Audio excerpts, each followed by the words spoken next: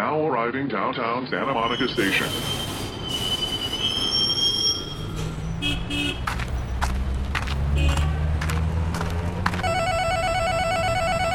Hey Adam, it's time for Notes on Your Notes.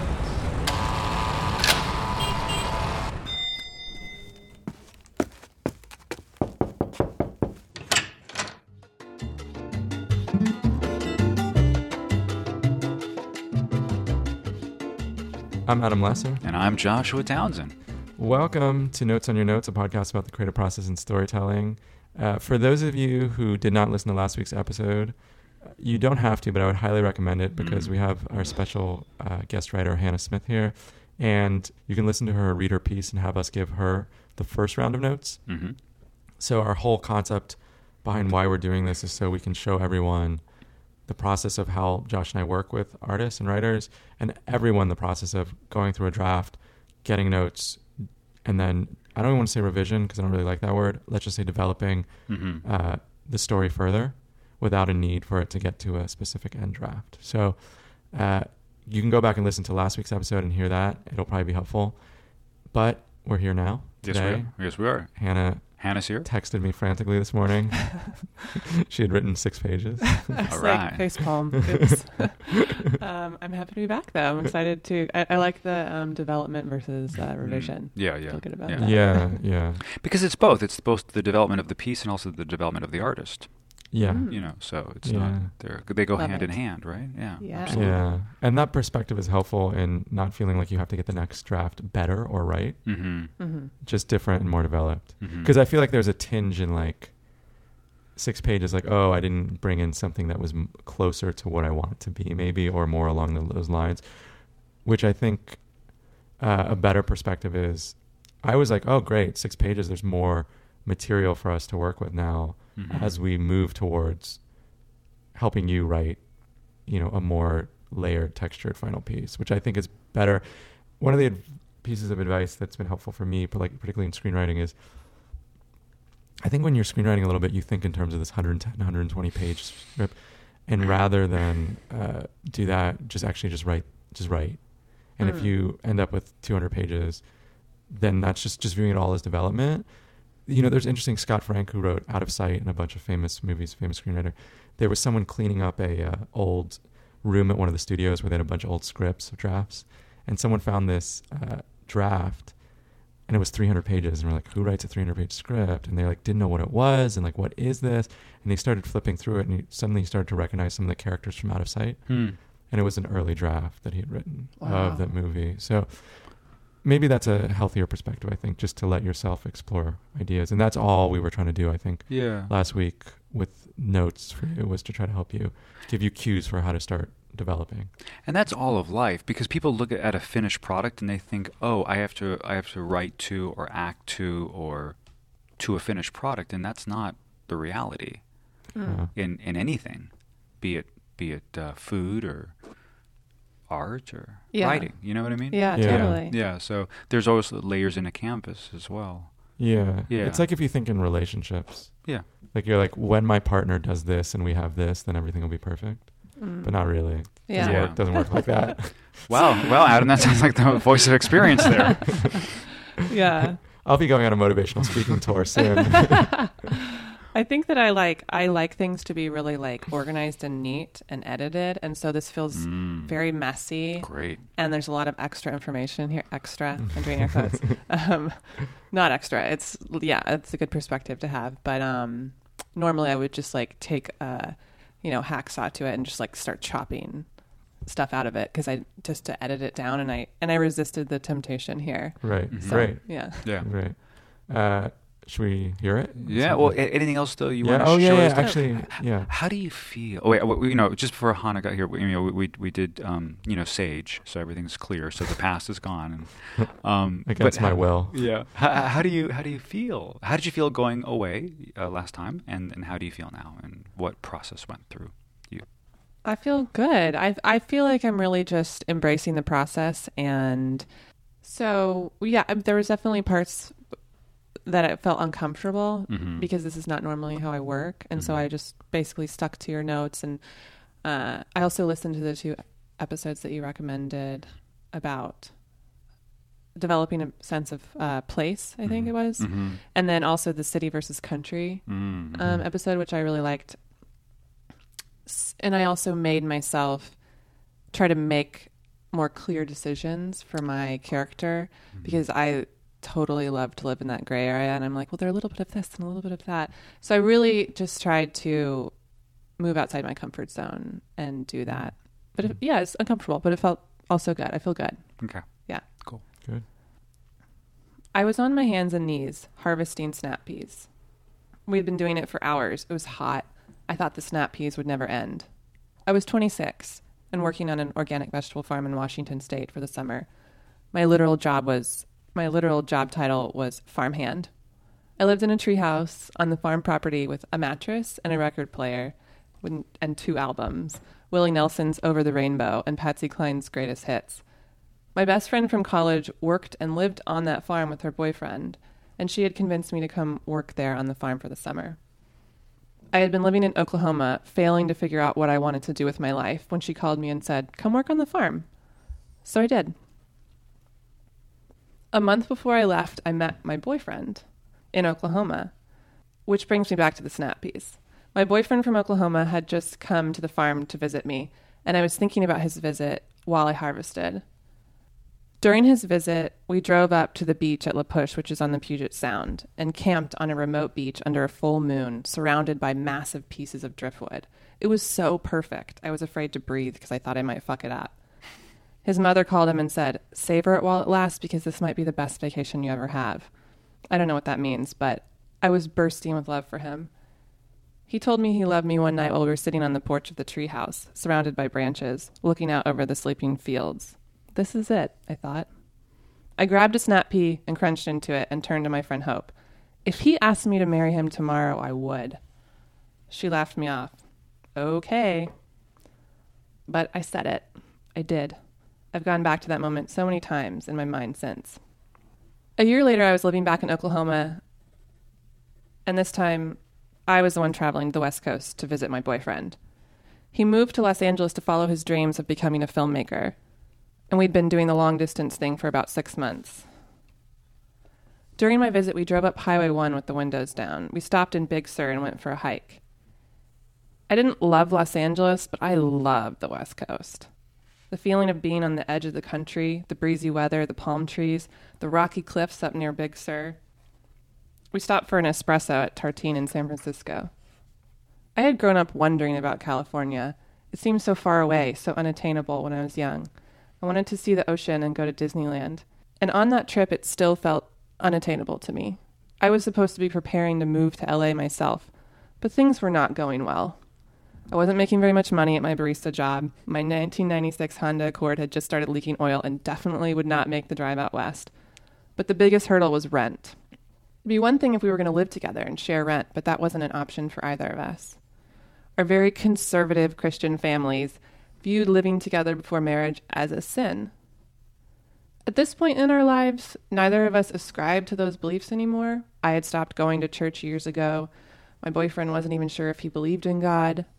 But living together before marriage was so visible, very hard to hide from our families.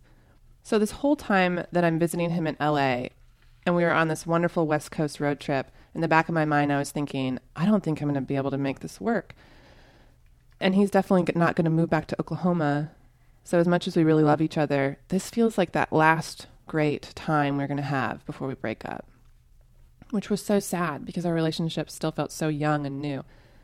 And like we would never be able to see where it was going to go. We made it all the way up to the West Coast to Washington, to that same farm I had worked on the year before. We were visiting my friends Lauren and Jonathan, and we spent several beautiful days in the country with no cell phone service, taking walks, making food with the freshest ingredients, and generally blissing out, as Jonathan would say. And on the last day at the farm, before we returned to our lives in LA and Tulsa, we spent the day at the Chehalis River with our friends, surrounded by evergreens, swimming in the icy cold water, eating snacks on the shore, and sitting on a quilted blanket with teddy bears that we had borrowed from Sam's roommate Rico in LA. At one point, we saw a bird that we thought might be a bald eagle. Around sunset, we packed up to leave and everyone headed back to the house, but Sam lingered behind. I walked back to get him, and when it was just the two of us standing by the water, Sam pulled a ring out of his pocket and nervously and abruptly said, "Will you marry me?" I was shocked. I looked at him, standing there, holding Rico's teddy bear blanket and this ring out towards me, and I thought, I should be excited right now, but this feeling of dread in the pit of my stomach expanded. And then my rational mind took over and said, why wouldn't I? This is great. We love each other. It's going to be a good thing. We'll be able to live together in LA, and our relationship can keep going. So I said yes. That night we had cocktails at McMiniman's pub with Lauren and Jonathan in honor of the engagement. I found out that Sam's whole family already knew, as did my friends that were at the river. I felt like my life had just changed, and I hadn't been involved in the planning of it. Most people take about a year to plan a wedding, but we decided to do it in 3 months. Sam stayed in Los Angeles, and I flew back to Tulsa. I moved back in with my parents to save money for the move. I lived in my childhood bedroom with a cork board filled with pages ripped from National Geographic and photos from my high school. I slept in my old twin bed, and I started planning my wedding with my mother while living with my mother. My mother was so thrilled I was getting married that she was willing to spend whatever I wanted on the wedding. "This is God's plan for your life," she said. But as I picked a venue and sent out wedding invitations, I couldn't shake my anxiety about the marriage. It felt too soon. We'd only been dating a year, and it had been mostly long distance. But then I would circle back to, if we're married, we can live together, which would make it possible for me to move to LA, which meant I could leave Tulsa and get away from my mother. So even though it felt crazy and unsettling to be getting married, I told myself, I love him. And I knew that was true. I bulldozed forward with the wedding planning with a singular focus. I have to get this over with so I can get on with my life. I couldn't find a wedding dress that I liked, so I had my mother's wedding dress altered. My parents were beaming. I think they had been worried for the state of my soul, and somehow knowing that I was getting married to a man who comes from a Christian upbringing assured them that I was back on track. My mother came into my room the night before my wedding and said, "God has a soulmate for everyone, and once you are married, you will become one with that person spiritually." Then she handed me a folded up piece of paper and said, "I've written down a prayer for you to say. This will break the bond between you and anyone you've ever had sex with before. It's important to do this before your wedding day." I sighed and took the piece of paper. She left. I opened it up. It said, "In the name of Jesus, I break the bond with," and then she wrote in parentheses, "name of person." My mother, who was a virgin when she got married, who taught me nothing about sex except not to have it, who didn't know for sure but had a pretty good idea that I wasn't a virgin, handed me a spiritual formula to become a virgin again in spirit before my marriage. This is such bullshit, I thought. I don't even believe in God. But then I made a list of everyone I'd ever had sex with, and the one person that I can't remember his name, so I just wrote Guy in Austin. God can figure it out. I quickly said the prayer, ripped up the piece of paper, and threw it away. We had a small wedding with friends and family. It was perfect. An Art Deco wedding, an Art Deco building, wildflower bouquets, a violinist who played Bach as I walked down the aisle, a hand-painted photo booth background, vegan cupcakes. Everyone had a great time, but I had a bottle of whiskey hidden in my dressing room, and I kept disappearing to drink it by myself. I got drunk and then spilled wine down the front of my mother's wedding dress, a dress that I had to have altered again the day before the wedding because I had lost so much weight. My new husband and I danced our first dance to the song My Baby Just Cares for Me by Nina Simone. As we danced, I looked around at the display. My parents had spent all this money on the wedding so that I would be happy, right? Then why did it feel like none of it was for me? Suddenly, it was all so clearly a charade. This whole thing, my marriage, was so that our community, our parents, my mother, could feel okay with us living together. This isn't about love. It's about complying to the rules. I'd always imagined my wedding would be the happiest day of my life, but all I wanted to do was run away from it. After the wedding, I thought, it's over, finally. Instead of a honeymoon, we did what we do really well together, which is road trip. We rented a U-Haul, packed all of my belongings into it, and left Tulsa for LA the day after the wedding. We drove through the Texas Panhandle, stopping at the Cadillac Ranch. We spent a night in Santa Fe. Driving out west has always felt instinctually right to me. The vast openness feels like a chance to walk away from everything and start again. I reveled in the fact that the wedding was over. But there was something that wasn't over that would stick with me, and that was the marriage. In LA, I struggled with my new identity of married person. Every time I met someone or got to the point of conversation of saying married or wife or husband, I cringed. I felt like I was talking about someone else, and I had accepted in a new identity that I was deeply uncomfortable with and felt like I couldn't escape. Before, our love had been so sacred and good and personal. And then we brought that love into this thing called marriage and a wedding, and suddenly it felt tainted. I had painstakingly spent years identifying dogmatic beliefs in my life that were harmful and that I didn't want to uphold in my future. And then I just stepped right back into it and brought the most important relationship, the thing that we had that was ours and no one else's, our love. And I had given it away in order to please our parents, my mother. Instead of something that I celebrated, getting married became a hurdle for me to get past in our relationship. I felt the weight of the compromise that I had made and the pressure we put on our relationship by getting married so early on. But I never told my husband. How do you tell someone that you love more than anything that you regret marrying them? I couldn't get past the feeling of that in my own life. I couldn't get past the feeling that my own love was stolen from me. I started going to a therapist and facing the fact that it was my choice, that I had given away my power with the decision to get married, to have a wedding, and so much more. So, finally, on our second anniversary, when my husband wanted to plan a big getaway weekend and I didn't want to do anything to celebrate, I sat him down and told him all of the reasons why I absolutely hated our wedding and that I wish we hadn't gotten married. It was tough and led to more conversations, but a few weeks later he said to me, I love you so much. I would divorce you right now if you asked me to. And that is the most romantic thing anyone has ever said to me. Wow. Thank you. That was amazing. There's so much richness.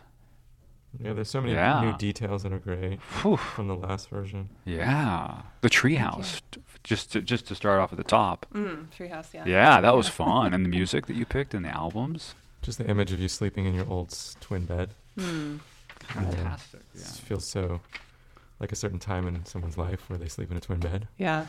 Oh, man. Oof. Corkboards, stuff from high school. Yeah.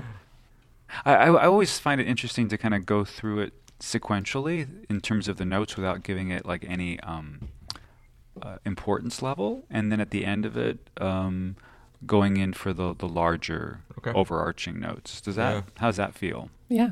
I mean, I guess on the top, and I know Josh want me to do details, but just one of the things that I did think you did really well in this draft versus the last draft is just talking about what the dream was of California. And that pull versus what's sort of pulling you back, right? Relationship with your family. And also your own personal hopes and dreams showed up several times. Yeah, okay. which was Great. That was great. Yeah. There's even a moment at the beginning where you say, I didn't love LA, but I love the West Coast. There's a much greater sense in this version of what California and the West Coast meant to you as an image, which I liked. There's also, I think, an amazing... the way you set it up, again, where you say, if I'd say yes if he asked me, because then we know as soon as he does ask you, it's not going to be what you want.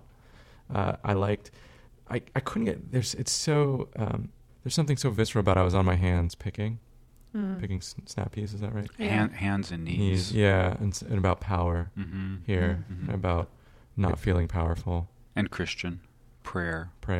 Yeah. In front of Jesus. There was also this moment that struck me, which is, I think it's Sam's mother says to you, this might be the best vacation you ever have. Which I couldn't get past, feeling like such a bizarre comment. I love that moment. I love it. And I kept thinking, it's fraught with so many possibilities. Like, what sort of weird, foreboding comment does your future mother-in-law tell you? like, what a bizarre thing to say to It's someone. all you deserve, Sam.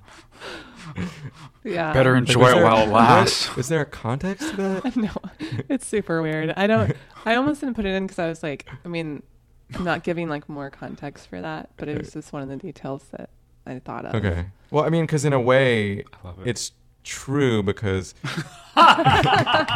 because after this, you're not going to want to go on a vacation with Sam. You're not going to want to do a lot of things because this is the moment you feel in love in that sort of honeymoonish way, and then everything's going to get complicated. Right. So she's not entirely wrong, Yeah. but I thought it was. I just was wondering who this character is that it was more that question, like, who is this person that would say that to someone? Yeah. Like, what's Yeah. her deal? Yeah. Like, is it more like now you get serious and you start a family and you'll have babies soon, and there'll be no time for making love on the beach? Like, I don't know what is, like, I don't know where that's coming from. Yeah. There's a moment where you talk about, I come from this very conservative Christian background, and I still want to push you a little bit to give me behaviors and symbols, both ones that have been with you. Like the one with your mother is brilliant, where she brings the prayer in. I can't think of a better example. Oof. That That gave me a chill. Yeah. Yeah, and not in a good way. Right. I'm just thinking if you can give us a detail earlier. We talked about it. I don't know if at this point, even if the detail is I refuse to bring my Bible with me to the farm, whatever your behavior is that's showing the break, Yeah. just something there. Or Okay. something, I still wear the cross around my neck because I just don't know what else to do this. Just something that or they're calling your parents, or, you're lying about going to church, whatever it is. Just something a little earlier rather than telling us you come from this conservative Christian. Just show us what that behavior, how that's, because ultimately the story is about how it gets under your skin and it's in your head, which is why you feel obligated to make a decision that's against what you feel is best for you. Yeah. So I'm going to run Keep going. No, I'm going to run my parallel chunks because that way some of it Okay. repeats and some of it doesn't, and Okay. that way won't have to go through the whole thing. Yeah, like that. So yes, I also loved Hands and Knees, love 26, love Oregon, love the job title. All that's really working for me. Treehouse, fantastic. Country song, wonderful. I just wrote excellent. And then your childhood friend, why don't you come work on the farm? Okay, so I did, and I'm just like, that is so perfect for 26. It's just it just drops me into the character in a beautiful way. And then Snap Peas and The Visit, Full Moon Beach, all that's working for me. Mom, oh yeah, best holiday thing again. Wonderful moment. Fear-based. Love fear-based comments. Treehouse, again, great. Sleepy Fields, beautiful image. Beautiful image. And it's really interesting because you say, if you asked me to marry me, I would marry him. You marry me. And then you're saying that to your friend Hope, and that's fantastic because you're setting up what's about to come. So that's great. 6 months, LA, visit, the Espresso, California. Hopes and dreams are coming through a lot better, and I love the 96 Honda. And then I too mentioned here, which is The Rent, but I can't because of my Christian background, basically. And I agree with Adam's note is that needs to be dropped in within the first paragraph. We need to know that that's a part of your character. Within the very first paragraph of the story? Or two, yeah. Okay. Like that early. But it can be something as simple as, a cross that you wear around your neck, or the Bible that you didn't want to take but your mom made you, or there has to be some sort of indicator that that's coming down the pike or freeway, because it's a major obstacle. And if we don't have any hints of it before, then it's a little jarring. It's like, well, that's how did that happen? Yeah, and it's better if you show us that earlier. And telling us, I come from an evangelical Christian family. Yeah. Yeah.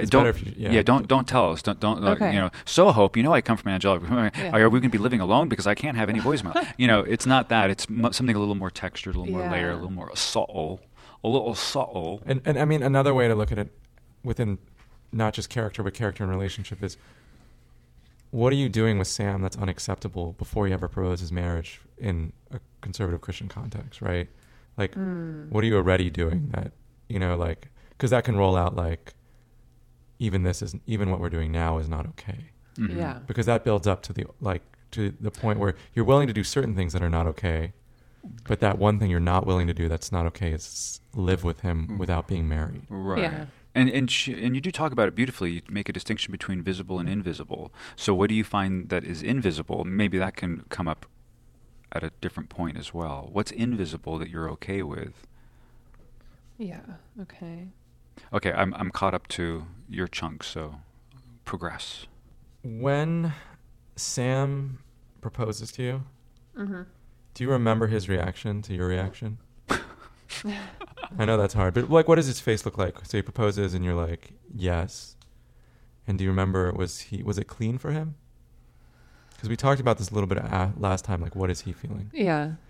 So that's one of the things I thought about since last time, and I made some subtle changes, like to make it so that all of this experience is just mine. So he is fine with it. He's happy. The other question I have is, or suggestion is, what are the thoughts specifically? You write that the rational mind takes over. Give me the thoughts rather than the actual. Don't tell me my rational mind can, like, actually, you know, because even from a performance perspective, that's an opportunity to be like, we could live together. No one will judge us. I can hide from my parents this way. Like, whatever's going through your head, I could get to live in LA. I can start a new life. You know, like all the things we rationalize to ourselves when something doesn't feel right, but the data is telling us do it. We're trying to rationalize it. To show me that experience. Give me that experience. Okay. So I'm going to jump in just because we're that way we're tracking and all the notes can repeat in the same section. I love when you go into that thing of not going to work and how sad it is. How your relationship, your relationship is so young and now it's not going to work and this is really sad. Yeah. I love that. Oh, thanks. because a little bit later you go, it's the opposite. You give me the opposite note of like, this is all happening too fast and we don't really have time, or our love is sacred. You have like 3 or 4 different points of view based on the same relationship, based on what you want to happen next. And it's fantastic. Okay. Because it's all about how you're navigating what you want to happen next, how you feel about the relationship. And that's spot on. So yay. Also, you have Circle of Life going on there in terms of like coming full circle back to Oregon. I love that. I love that the couples are hanging out and you're all blissing out and you have the LA Tulsa experience. I love that. The fear factor is coming in about the time is over. That's fantastic. And then in retrospect, I go, oh yeah, of course, this is like a total setup for a marriage proposal. Of course. In retrospect, not while I'm experiencing it, but while I'm later as I'm reviewing it. And then I love the randomness of the bald eagle. Okay. And I know, Adam and I have a slight departure here, but I would go to spiritanimal.com and see what that's about. Because like is she mentioning it? Adam's shaking his head. He's like, oh God, don't do it. But you know what I mean? Just it's something to explore. It's another layer. It's another layer.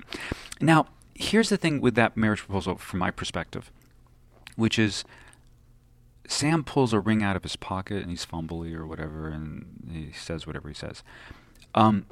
So as soon as he pulls the ring out of his pocket, we know. So can we suspend that? In other words, can we create more tension? So he pulls something out of his pocket because you may not recognize it in the moment as a ring. Maybe. Is it like in a ring box or is it raw? You know what I mean? Is like so if he's pulling something out of his pocket, it's like what's he doing? And he doesn't go down on his knee. So then so we need to be really specific on the reveal. Okay. You actually did it a bit in the last draft. You talked about how everyone started to walk ahead and Sam was lingering behind. Yeah. And even that can create space. And maybe it was in this draft. Yeah, in this draft too. It was there, yeah. But you can always push that spatially through also description. Just from a technical standpoint, what you could do is everyone was walking ahead and I started to walk behind them and Sam was laying back and I was wondering what was going on. Why was he drifting back there? I saw the trees rustle. I started to get irritated, whatever it was. But you can draw that out in a narrative way. And then I see him reaching for his pocket. I'm not quite sure what he's doing. Sam, let's go. Do you see what I'm saying? Yeah, Whatever. yeah. You can start to you can create space in the narrative that way. Create space tension. So that we're sitting there, and that whole time you're doing that, we are thinking, for the audience, it's like, what's Sam up to? And we keeps us engaged. Yeah. Okay. That's what I'm getting at. That's what Josh's note, which is a great note, is getting at. So be very concrete on the reveal and keep that reveal away from us for as long as possible, because it's not a traditional marriage. It's not a traditional one, and so he's not getting down on a knee, so there's no reveal on an overt level. When you go to your I should be excited, I don't know if the character has that perspective, if that's a positive perspective or a negative perspective. Okay. And I need to know. Okay. In that moment. It doesn't have to be true forever, but in that moment. So I'm going to ask you that question. In that moment, is the character, is that a positive perspective or a negative perspective? I should be excited. That's the line of dialogue or the line of description. Negative. So let me hear it. You know what I mean? Like, Yeah. let me hear it in terms of making it concrete in Right. terms of what she says and how she rolls it out. Okay. So I said yes. Could you go to that? Could you go to that beat? So I said yes. I looked at him standing there holding Rico's teddy bear blanket and this ring out to me and thought, I should be excited right now. But the feeling of dread in the pit of my stomach expanded. And then the rational mind took over and said, why wouldn't I? This is great. We love each other. This is a good thing. We will be able to live together in LA and our relationship can keep going. So I said yes. Okay. So what you do there in terms of flipping it, you flip it from a negative to a positive. Mm-hmm. So your instincts to go for it on I should be excited is right on. That should be negative. Because then you flip me to positive of all the upsides, right? Yes. Or justifications. Yes. And from the justification to positive, you get to... Give me the line of dialogue again. Why wouldn't I? This is great. We love each other. This is a good thing. We'll be able to live together in LA and our relationship can keep going. Uh-huh. So I said yes. So I said, Yes. comma, quote, Yeah. right? So I said yes. Because that's what we're waiting for. We're waiting for and he's waiting for the positive or the negative response. And so right now it was foggy. You know what I mean? Yeah. And then here's the other larger note, and this is something you have to finesse, which is from the time he says, does he actually say the line of dialogue? Do you have him actually saying it? Yeah, I have him. He pulled a ring out of his pocket and nervously and abruptly said, will you marry me? Comma quote. Will you marry me?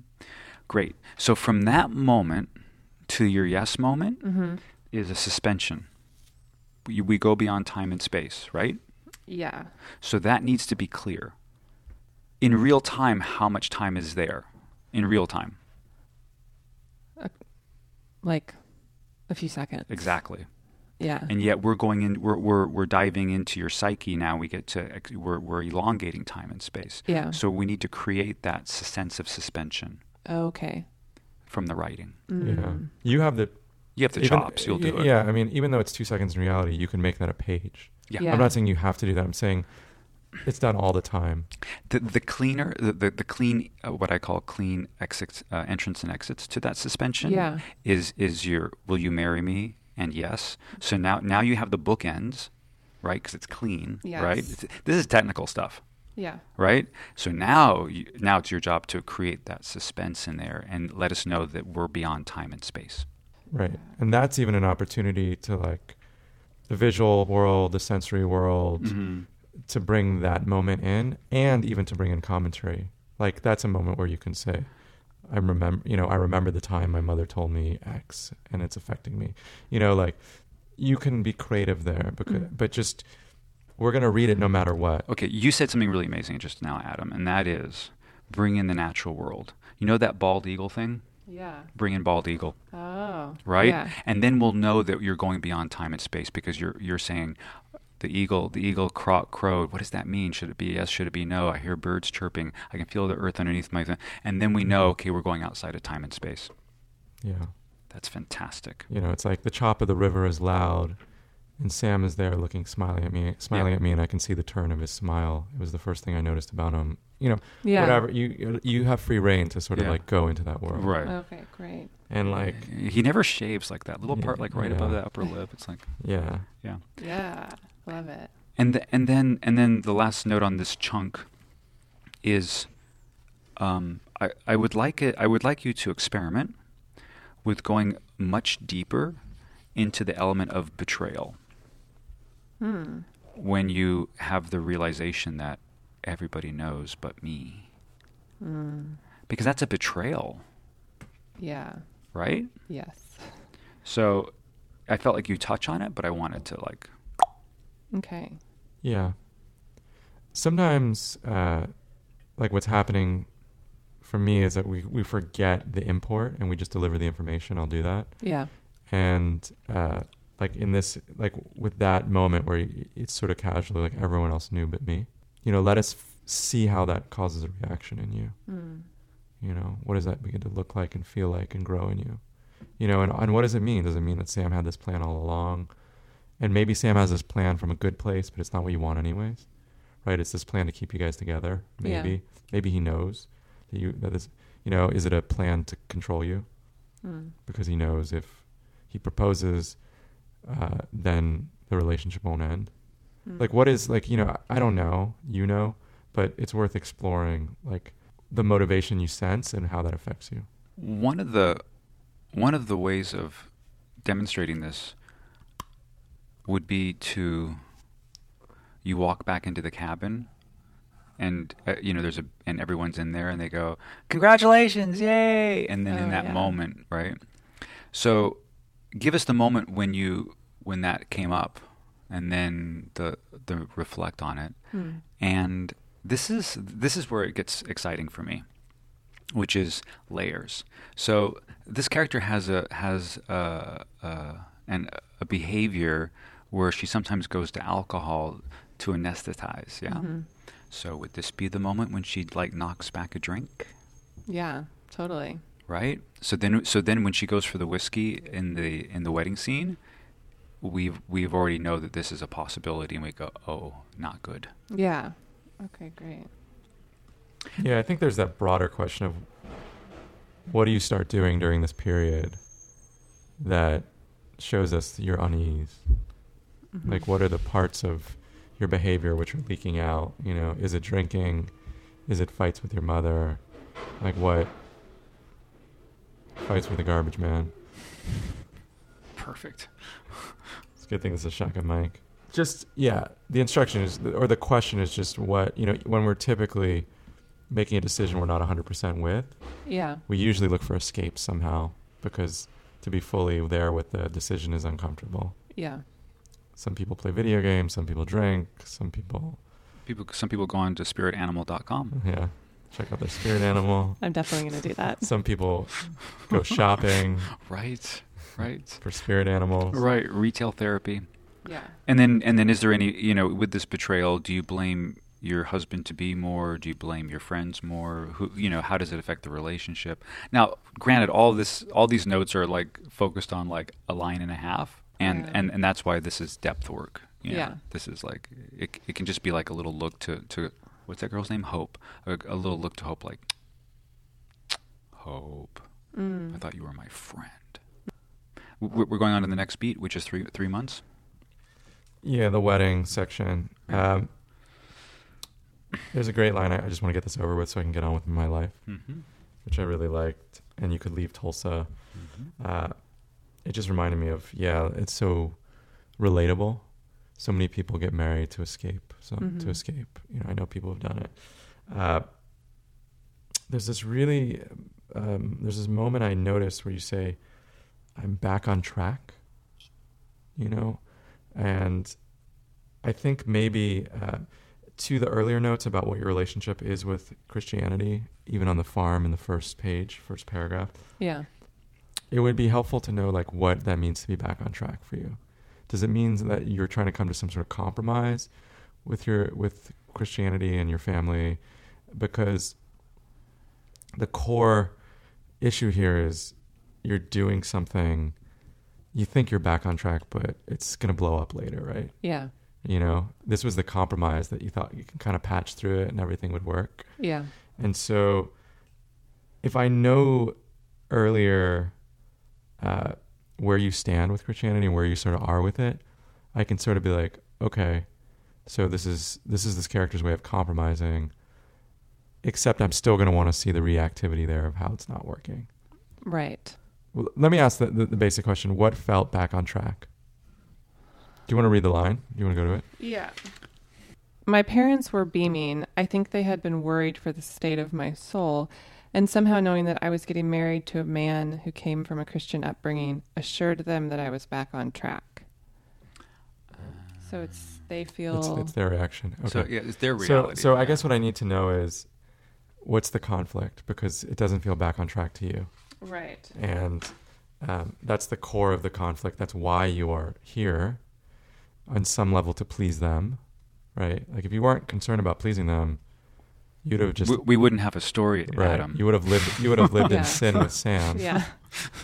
I mean, that's also an important question. Would it have been unacceptable to Sam as well? Yeah. You definitely would have said no. If you'd said, hey, I don't want to get married, but let's live together, he would have said no way. I think so. Mainly because it would be unacceptable to his family as well. Okay. Yeah, I was just going to say, I don't think Sam would turn you down. I mean, you know what I mean? Between you and me, no way. I No mean, I way. think he You would could- have. No, you could have pressurized him. But his relationship to his mom and dad is the thing that's the real tipping point. Yeah. If So- you know, right? I don't think that he would have at that time in his life done something that his family would have looked down on so much. But even though Right. he didn't care. But left to his own, right? Because that's what I'm saying. Left Yeah. to his own devices. If he was somewhere in Europe and they would never know, blah blah blah, Totally. he would have, right? Yeah. Of course. Yeah. But it was the exertion of that, So here's what...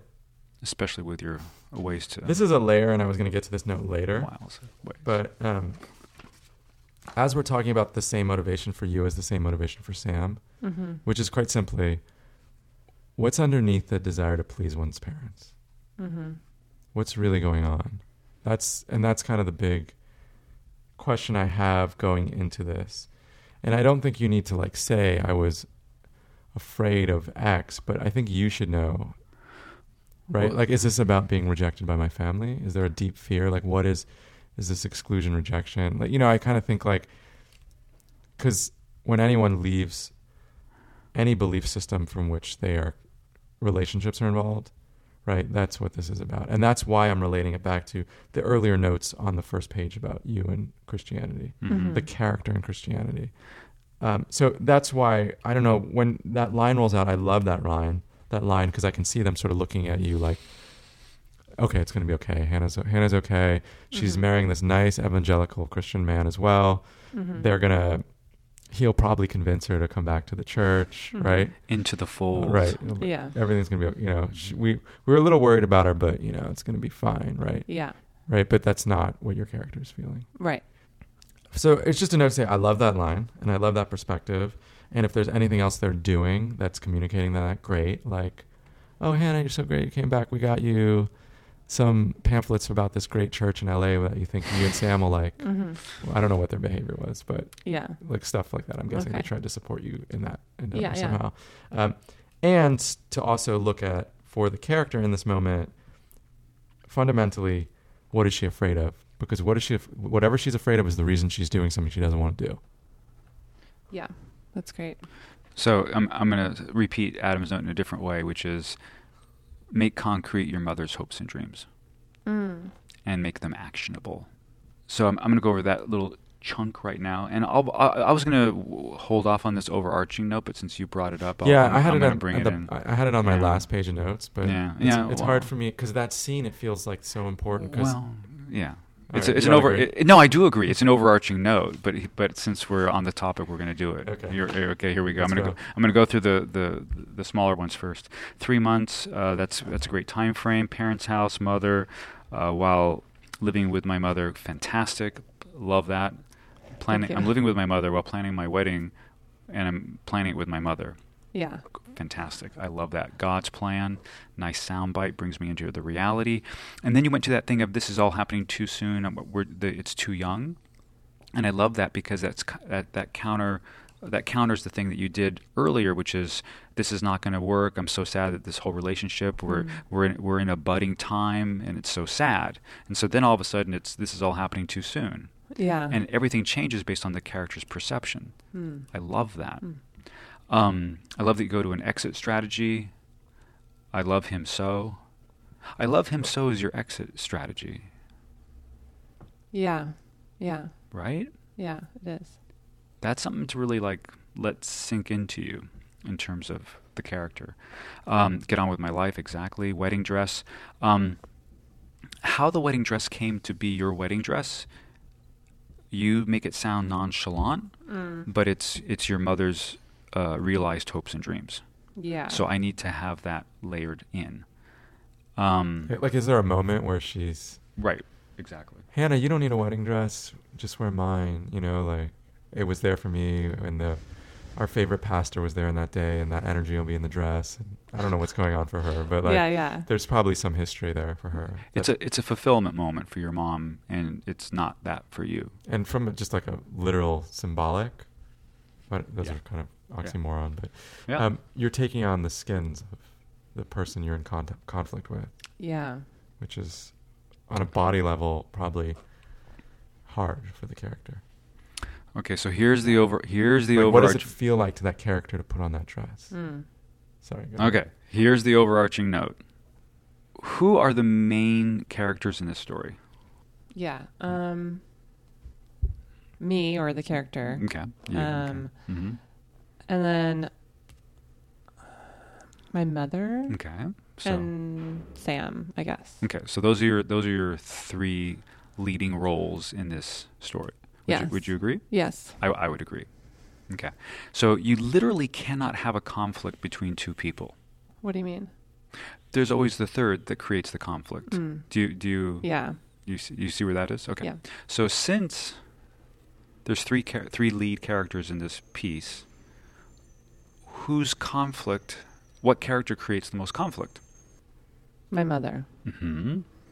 So that's really good to identify as an overarching note that's coming along. Okay. Yeah. Right? So there really inherently is no conflict between you and Sam. Yeah. Another way of looking at it is Sam is just leveraging you. That's why I'm asking those questions earlier, like how you react to what's his motivation and what's he doing. Because he's just, I mean, Sam only has a charge because you're getting leveraged by your history and your mother, right? Yeah. Outside the pressure of the history of your family is applying pressure on this character to make her make decisions she doesn't want to make. Yeah. But Sam is not the person doing that in a way. Like he is speeding things up. He's like the catalyst. Yeah. But deep down the conflict, like, you know, the regard for him is fine. Yeah. And he's got his own conflict there, right? Yeah. He's got the same conflict as you. It's just expressing it in different behavior, right? He's doing different things. Yeah. He's trying to, you know, get this person he loves, right? Yeah. And commit. But the pressure is your relationship to your mother, and I would also add your relationship to Christianity. But the mother and Christianity are the same. She's the stand-in. Yeah. She's the stand-in symbol. No, it's the same. Because the mother's conflict, part of why there is a conflict with the mother is with Christianity. So I'm merging both of those entities into one. Because otherwise you're going against the church, and that's not real. But the mother does represent it in terms of how she holds that space. Yeah, I think I chose to be more specific about my mother, even though it is a broader conflict. But saying like the church or Christianity feels like so non-specific. Right, and it's the same thing when you do World War II movies. You know what I mean? It's like you can't go against Nazi Germany, you can't go against Hitler unless Hitler's in the screenplay, but you can go against, you know, Schindler or whoever it is. Yeah. You know, Yeah. so that's why it's important to embed it into your mother. So you know, and maybe she gives you a cross, but so and here's the next note on top of that note, which is again even bigger overarching. Are you ready for this one? Yeah. What is this story really about? If that's now the context, and we agree that the true conflict in this story is not between you and Sam, but it's between you and your mother, what is this story really about? I mean, I don't really want it to be a story just about like my conflict with my mother, or I feel like all my stories end up coming back. Yeah, oh please. Is that couch comfortable? But do you know what I mean? Yeah. Because I could shroud this in and I could call this is the marriage proposal. Yeah. But it's not. I'm talking about from the underbelly. I'm talking Yeah. about at the deepest levels or the largest canopy. Right. What gives shape and meaning and form to the story is? Well, I mean, the biggest thing is like my struggle against like Christianity in the way that I was raised, but then like it kind of ends up being like my mother is a stand-in. Yeah, that's the main. But see what I like at the end, and that's why I have that part about going to therapy, and I don't know. I want to work in somehow. What I really want it to be about is my own power, and like, so I don't want it to be a story where I'm just like my mother is the problem, for everything, or I just want it to be a little more empowered than that. You know what I mean? That's the takeaway. Yeah, that's the takeaway. That's different. Yeah. But that's not the underbelly. That's not the larger canopy that's unspooling this story, right? Okay. Yeah. Right? And so if you're telling a story about someone who, at the end of the story, is empowered, that tells me at the beginning of the story they are Unempowered. Yeah. Okay. Yeah, I see that makes sense. I mean, looked at it in other ways. We keep we give me this note, say, hey, let me know your relationship to Christianity in the first paragraph and what that's like.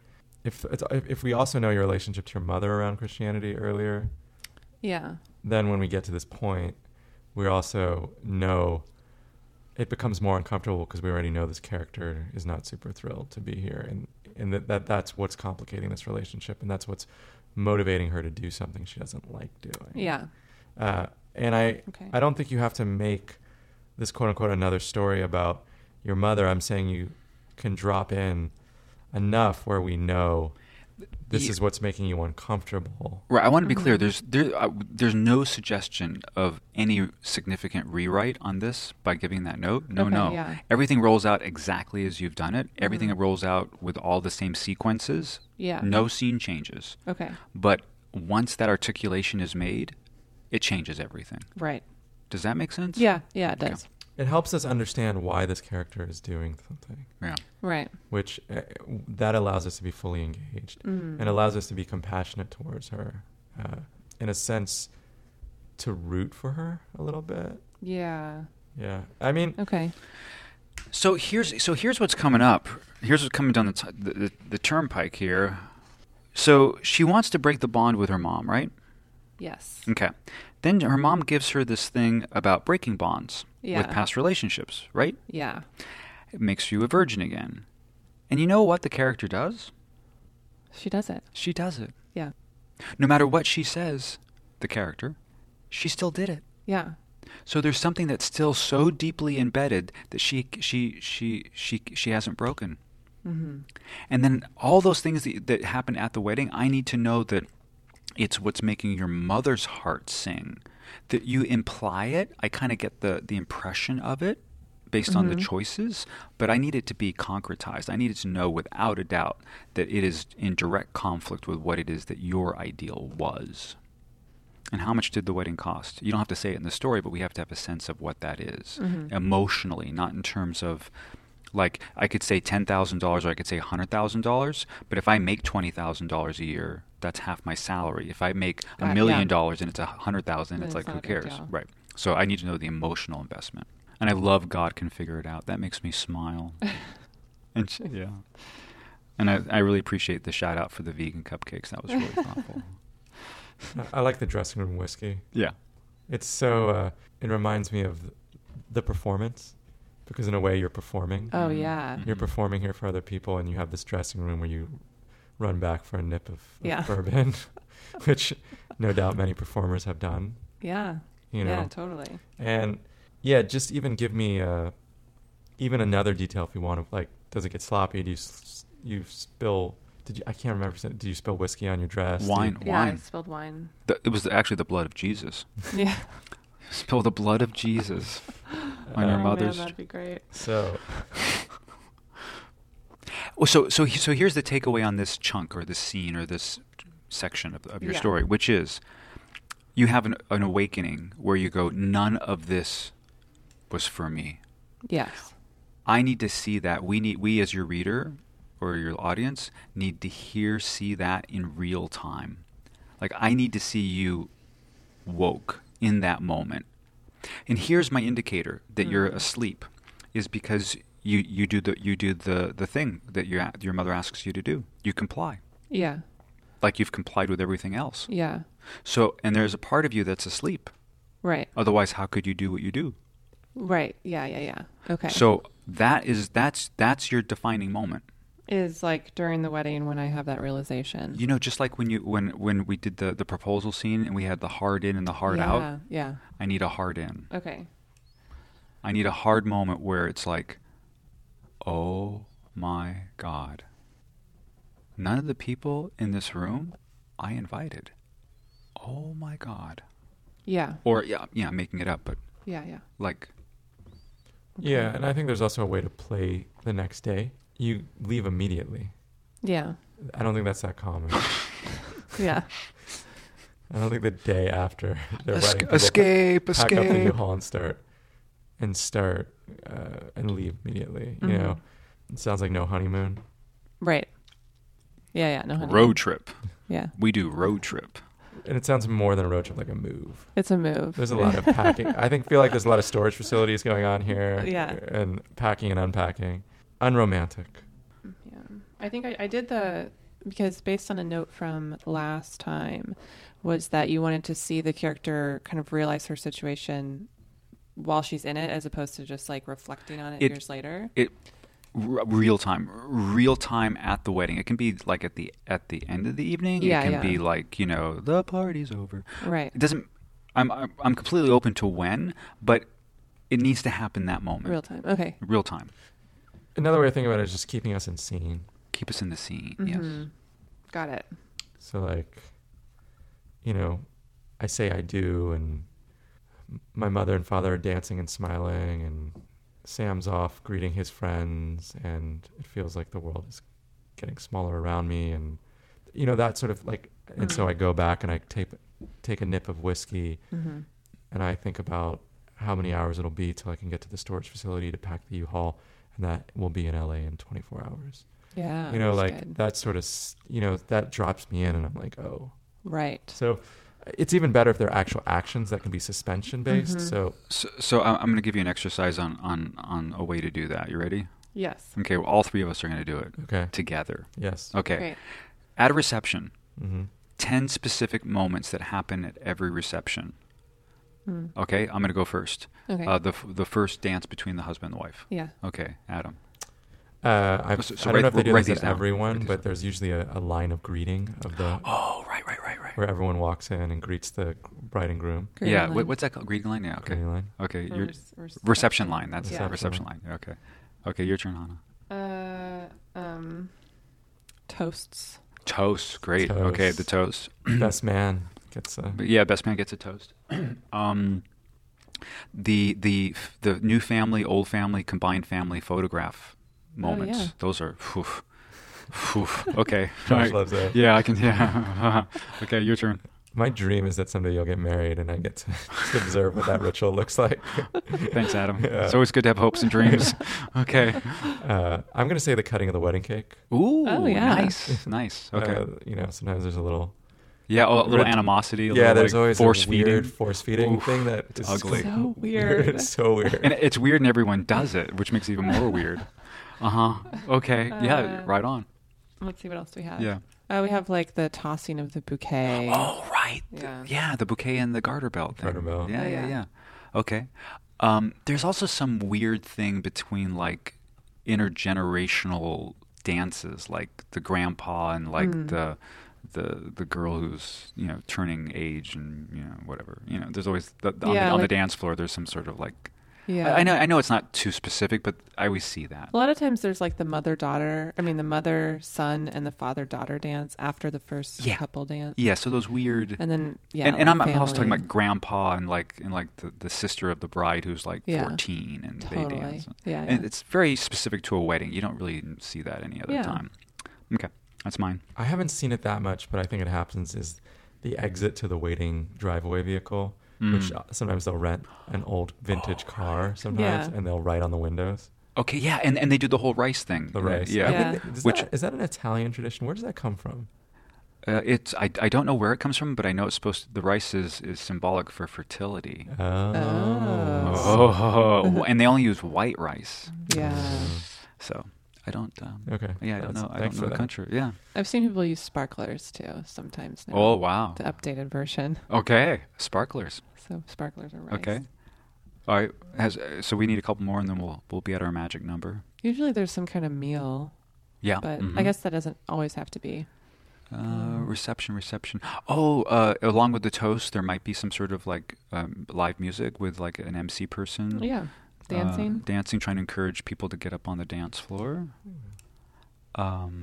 What else is? I've been to weddings where there's a specific drink that the couple loves that gets served for everyone. Okay. Yeah. Like, it's the first drink that Tommy and Jen had on their date, and so now we're going to serve it at the wedding. Oh, that's it. That horrible thing that people get up and they do those little like stories. Yeah. Those- Slideshows. is Yeah. a thing Oh, too, right? Yes. I have a friend who got in conflict with her mother because her mother wanted to do a slideshow at their wedding. Oh, man. Okay. All right. Great. Okay. So while this is a really fun thing to do, and I highly recommend doing lists for any time you're at a junction like this. Mm-hmm. What you now do is you take that list, and from that list, you pick the moment that she has the realization in that event. Okay. So then it makes it really concrete. And you're not limited to that, of course. You can Right, find your yeah. own. But those are key moments that could help you. I have a suggestion too on that front, Hannah, because there's a theme of your relationship to Christianity here. Yeah. Like when Josh presents this, I'm thinking honestly about all the repetitive rituals at Jewish weddings that I've been to so many times. Mm-hmm. Like, for example, there's this once you say I do, you stomp on a piece of glass. Mm-hmm. What is the ritual that is happening at this wedding that relates to Christianity, and how are you feeling about that? That's Nice. another way in, Nice. just to make it consistent with thematically. Nice. Yeah. Okay. Yeah, that's good. That's good, Adam. And I don't know what those. Have I been to an evangelical wedding? I've been to an evangelical church. But I don't know what that symbol is. I imagine there must be some very specific prayers, perhaps. No. I like the blood of Christ. I'm going to go with wine. Yeah. You know. A lot of people will take communion in their wedding. I didn't do that. But yeah, in the ceremony. And was there? And sometimes you see this sometimes in some Jewish weddings. There can be a little bit of conflict about what traditions to do. Yeah. With the family members, like, oh, I don't want to do that. I don't want to read that psalm. That's so hack. Or things like that. Where That's so Old Testament. That's New Testament. Yeah. Okay. I'm just wondering, because that's another potential to explore in a very 15 words, one sentence. Yeah. Conflict between the character and the mother.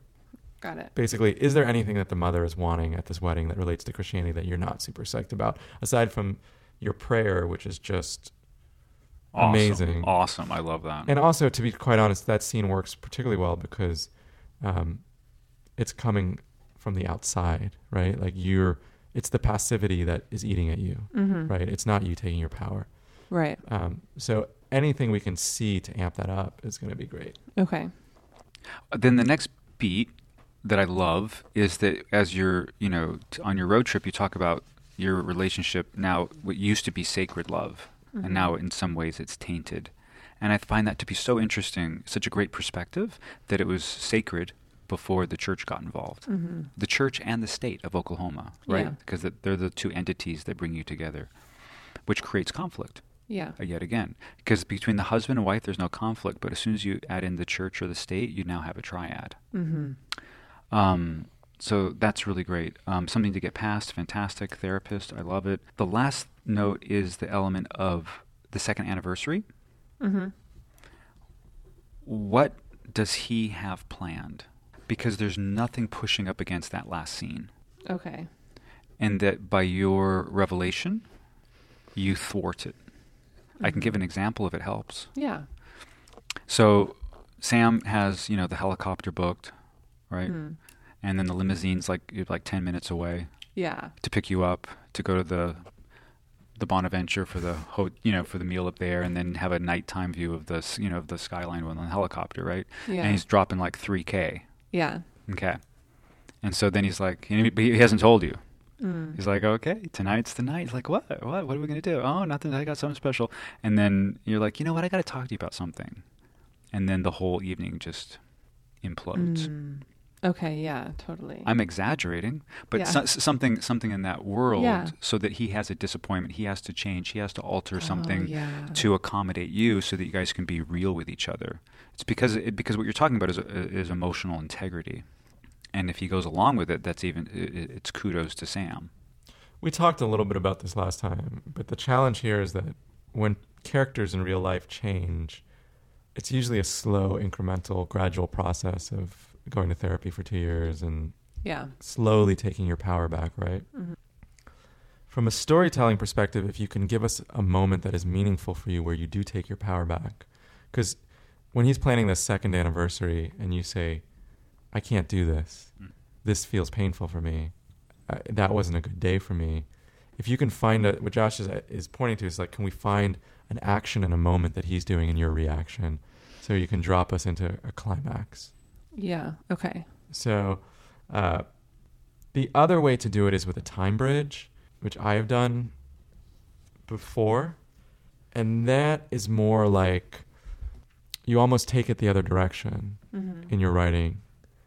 And it goes, and you have to be really keyed into your unhappiness during that 2-year period from your wedding. And it would be something along the lines of, in LA, I begin work as an interior design assistant. I'm not happy, but I'm married and I get to live with the person I love. And things grow. Sam plans dinners and I feel almost there, but not quite there. We do this and this and this and this and this and this. And then on our 2nd anniversary, I begin seeing a therapist. The therapist tells me X. I say Y. I fight her until I realize, like, do you see what I'm saying? Like, you drop us into the transformation somehow. Yeah. Okay. I would honestly like to see you do both. Okay. Because the core final note I have is, what do you do to take your power back? Yeah. If this is a story about losing your power, what do you do to take it back? Yeah. I think that needs more development. I was trying to do that at the end with finally acknowledging my true feelings about the marriage and wedding, which then changes like the dynamic, kind of like bringing it out from the closet or something, along with other things. But I think it needs to be more clear. The other thing I would say is, I would consider also if there's a core underpinning of conflict between you and the mother. Mm-hmm. Another aspect of it is what's happening with the mother after wedding day. Yeah. Right? Totally. Because we could use a line. I imagine something has to happen there for the character to take her power back. If the premise is that the conflict is with the mother, the main conflict is with the mother, therefore there's no resolution without the mother. It's in relationship to your mother that the character ultimately grows. Yeah. Then the ripple effect is with Sam. Right. And that's how it roots and gets to grow and develop. But without that moment, it's a false flag. Got it. Yeah, that makes sense. Bring my mother back into it more. Just I know what you mean. It's bridging time where characters have drastically changed and personal narrative is hard. Mm-hmm. But I think like that's another aspect of, if we even just have a detail of because keep in mind in the previous scene, the mother has just done something that the daughter doesn't like. And in order for this daughter to heal in her relationship with her husband, she's probably going to have to do something there, right? Particularly if she felt coerced from her own beliefs into it, Yeah. And so it'll just give a roundness to the story if we see another beat in that relationship. Doesn't have to be full resolution, just to be some small symbol. Yeah. Okay. Well, taking your power back. Yeah. So what would that be? I don't know. I have to think. You got a couple phone calls to make. No, I mean, I was joking. Do I have a lifeline? I feel like it's like... No, I meant like, let me call my mother. I know. Give me a minute, I just need to call her. Oh God, I still have work to do. No. And like, it's just one of those things where in real life, like we were saying, it's a lot of like conversations and over time type of thing. So I'm trying to think of what I could do that would be specific. Yeah. So I live in a certain world, and my world tells me behavior. So like, for instance, if one of your behavior, it's not, but if one of your behaviors was that you went to church every Sunday and you stopped going to church, that would be a behavioral shift that would indicate your change. Yeah. Right? So what changes does your character do or go through that would make it concrete? I don't know. I need to think about that. Like she stops reading the daily, passage out of the Bible. Mm-hmm. Are there certain rituals with your parents that you just choose not to do? Yeah. I mean, it makes it hard because then I'm living across the country, right? So there's not really, you don't have that in-person contact. Is there anything that Sam wants to do in the context of this that you decide, that's not for me anymore, in the context of religion? Or is he pretty much on the same page as you in terms of like his involvement, what he wants involvement to be? Yeah, I mean, he had a little more just involvement in that world, and then when we first got to California, he wanted to go to this like meetup group, and it was Christian, and for him, I think it was just like social. He didn't really care, but I was like, no, Well, that's a great Right. moment, yeah, because that really shows that I'm breaking here. I'm breaking something. I know it seems small, but it's not actually that small, right? Because for him, it's unconscious. He's like, yeah, of course, we go hang out with other Christians, yeah, and you're like, but you're conscious about it. right, Yeah. You know, he doesn't mean anything by it, but it means something to you. okay, You know, yeah. or I don't know, but I would think through moments like that. yeah, And when I talk about Time Bridge, those are the kinds of when you can string like 4 details together and it's beautiful. You really, I think I have a copy of it. I'm going to give you Jennifer Egan's story Safari, because she does it gorgeously in the last 200 words of that short story. But it can be something along the lines of, we get to LA and I think this is the ideal and we're living together. I've got a job as an interior designer. Sam's directing films. We're far away from Oklahoma. But it's subtle. Sam suggests we go to a meetup with other Christian singles. I can't do it. Blah, blah, blah, blah, blah. And we just see the ... of where you are, yeah, you know, and the pressure. And, you know, it has to feel true to you, but that's Yeah. another way of dealing with incremental change over time, because that's the challenge of what this is. Okay, so here we go. Here's another list of 10. You ready? Here we go. okay, Things I do in Oklahoma as a Christian woman. Okay, here we go. Okay, go to church. I'll do the easy one. Go to Okay. church. Okay, your turn. Yeah. Your turn, Adam. Not my expertise. Yeah, but make it up, baby. Channel your inner Christian Channel it. woman. I am maybe something related to music and choir. I think Oh, there's a lot good. of music related Okay. to church. I good. imagine many Yeah. people Okay. are involved in that end of it. Yeah, yeah. Okay. Put that down. All right. Good job. Okay, good job. Okay. Pray before a meal. Great. Oh. Excellent. Candy striper at a hospital. Oh, yeah. Okay. Candy striper at a hospital. Is there some political extension of church now that everyone does? Or Yeah. Oh, pro-life, right. We're gonna go We're gonna go demonstrate at an abortion Demonstrate. clinic. Yeah, yeah. Okay. I mean, I never did that. I just Yeah, want to be but- really clear. But I Right. do know people that did that. Yeah. Okay. do Does that? Okay. I'm always curious. Does that organization come from within the church, or is it? I don't know. But it like, would be okay to stand up at church, and be like, "Hey, if anybody's around Sunday, we're gonna go." Maybe. It depends I on the don't know. church. But Okay. yeah. All right. I'm curious. Okay. Yeah. Okay. All right. Your turn. Just like maybe go to a Bible study, which is like a smaller group, Okay. Okay. Okay. social type Okay. thing. Bible study. Okay. I'm going to go with annual bake sale to raise money for the Christian school or Yeah. camping or whatever it is. All right. Okay. The camp thing is big. Yeah, camping. A lot of camping. I think there's a lot Mhm. of camping. Yeah. Yeah. I'm thinking of gifts. The necklace with the cross on it, the advent calendar around Christmas. I feel like there's a lot of gift giving going on. That's religiously related. Yeah. Yeah. Okay. Great. Look at you. Can't wait for my advent Look calendar. at you, NJB, doing all this kind of work with the Christians.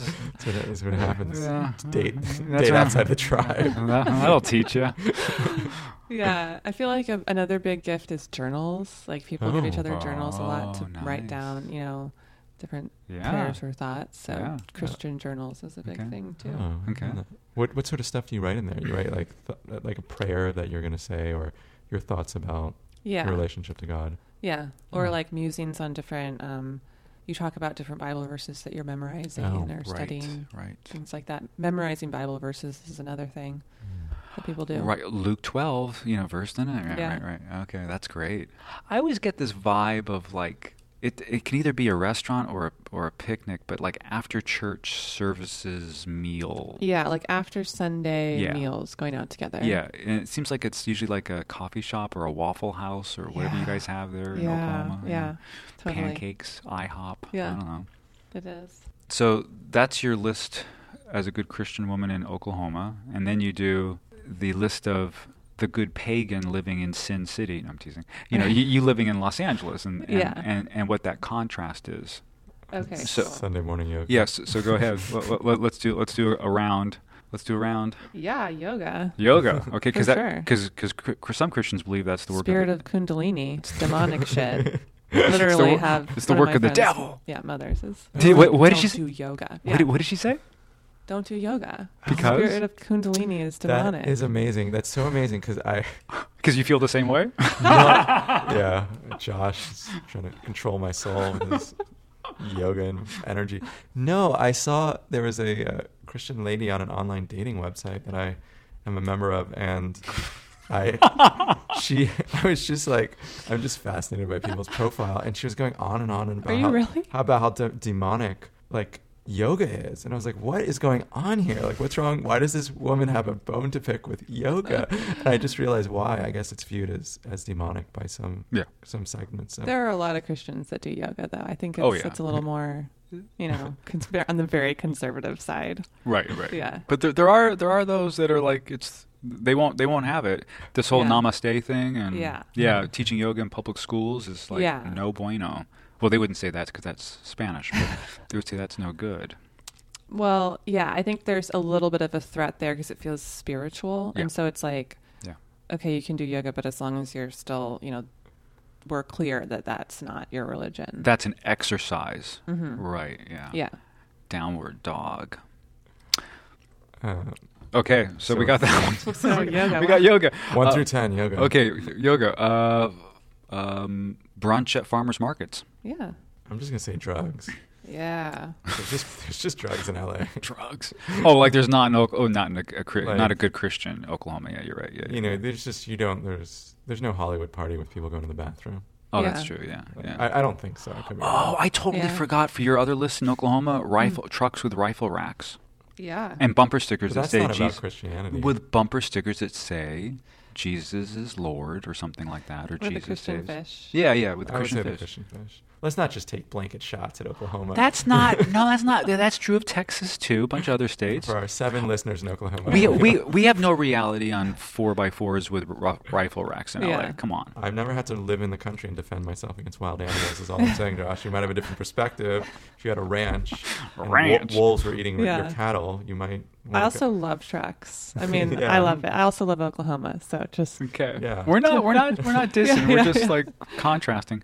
but there is, I think drugs is good because there's a different experience or viewpoint of drugs out here too. And there's also like whereas it's like just very black and white in Oklahoma. Drugs Yeah. are bad, Right. Also, we have such a variety. We have the drugs here, like there are the drugs that are like the tune-out drugs, like heroin and oxy and those things. But then we also have like the spiritual enlightenment drugs in California. Right. Like let's go do some ayahuasca and heal. Right. Yeah. Ceremony. Let's do some I don't do ceremony. Yeah. Right. So we have a whole other view that drugs can heal. Right. Also, marijuana's legal now.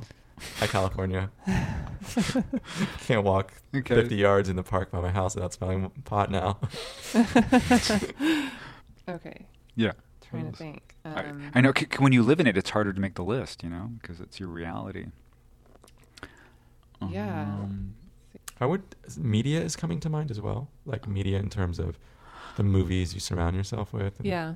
Christian rock or Christian themed films. Whereas here, you're kind of encouraged to see terrible things. I would say like cultural, wide cultural experiences, events. Like I'm trying to think of like what a good example of that would be, but Yeah. I mean, even I think art is one. yeah, it's more international as opposed to like local Yeah, and there's just exposure to different cultures. cultures. Like and Robert, ideas. I don't know if you would go to a Robert Mapplethorpe photography exhibition in Oklahoma, even if they Right. had access, even if that came to Oklahoma, would, iconographic photos of gay men in New York in the 80s and 90s be acceptable? Yeah. Yeah. Would it get a good review? Yeah. I don't know if it would. I wonder if it would ever get to a museum in Tulsa. Okay. Yeah, I think that's good. And putting down media and putting art, comedy. Yeah, a lot of different things. What else do we have here? Yeah, I went to a stand-up last night, and there was definitely some abortion jokes, Yeah. Okay. which would not have been okay in a lot of America. Right. So, you want to hear the joke? Yeah. There was a woman on stage, and she was like, so, junior year, my friend and I got pregnant, and I got an abortion, and my friend signed up for $20,000 of bills a year for the rest of her life. So next summer, she was nursing, and I was backpacking in Europe. Oh, wow. I mean, it was pretty hardcore. Ouch. Ouch. I mean, Damn. I didn't lay it out properly. It was funny. That was. Yeah. I actually that didn't think it was okay, but Yeah. um, But yeah, what about West her Side Comedy Theater? What about her soul, though? Sure, she can make a little joke. I'm not going What to make about some her abortion soul? jokes because I know it's a lot of people have strong feelings there. I'm just going to say that is not a comedy routine that I think would have flown in a lot of America. Right. Definitely. Yeah. So, okay, media. I'm gonna go with like flash. Do you guys don't flash money in Oklahoma, do you? Like What do you mean? Like here people drive like Lamborghinis Oh, and yeah. stuff like that. Totally. No, no. Like fast lifestyle. What Yeah. do you want to call that? Flash and cash? I don't know. Just superficiality. Maybe? Superficiality. Yeah. Lifestyle. Yeah. Okay. Even the rich people in Oklahoma are like very humble. Right. They're not gonna flash. Right. Yeah. Yeah. And Okay. certainly- yeah. Yeah. Oh, I got one. Gluten-free breakfast. Yeah. Okay. Yeah. Lifestyle. nutrition. Lifestyle. Superfoods. Just also being more active. Yeah, I was Hiking, hiking, working out. beach, going to the beach, Yeah, actually outside. being naked, being almost naked, right, at the beach, Yeah. right, according to Christians, being almost naked in public. Yeah. Because you guys don't have that opportunity to be almost naked in public, do you? In Oklahoma? There are a lot of lakes. In Yeah, there's Oklahoma. lakes. People go swimming, but But do they wear those kinds of bikinis? some people do. But like when growing up, yeah, we know it's very much more like covered. Yeah. Yeah. And even if you don't, at least you're exposed to it here. It's like well, I guess there you're exposed I to mean, it there's too. people that definitely wear that kind of stuff in Oklahoma. Yeah, but they're heathen. Yeah, they're definitely going to hell Yeah. for loving their bodies. Yeah, that'll teach them. So I hope that helps out with that Yeah. contrast list. Awesome. So, those are the notes. Do you have any other questions for us? Another really short note session. Yeah. Okay, so I feel like what's going to happen when I start digging in is that this piece is just going to get longer. And so I'm wondering if you have any notes about like my process. Like, should I just embrace that, let it go longer, and then do like a second revisit and edit it down? Like, what length should I bring in next time? As long as it is. Okay. Yeah, I would just Don't do that to yourself because you create and edit are two different worlds, and you're about creating the story, finding the story. You don't want to give yourself that onus.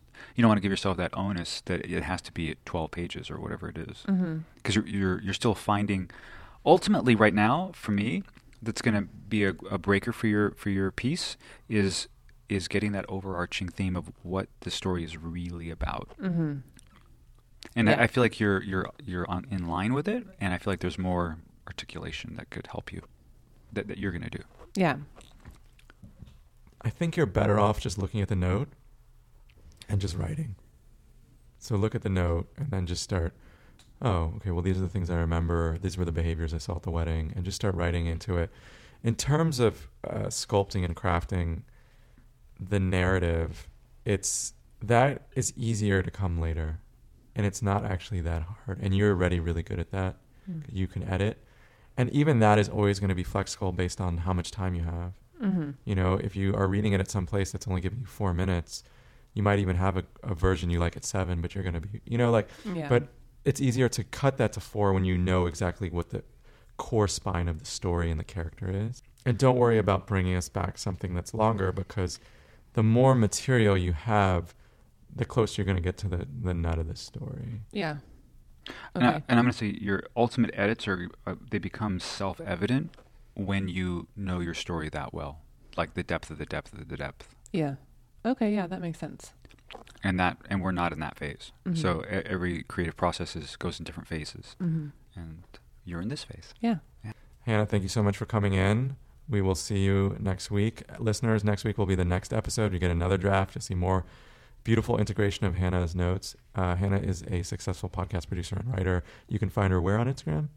At HM Smackers. So Hannah, it's like Hannah, where can people find you on Instagram? at HM Smackers. Is that HMSMACKERS? That's it. Oh, it's very phonetic. That's It is good. Smackers. Nice. Hannah, thank you so much. Good luck. Right. We're here. Thank you so much again for having me. Thank you.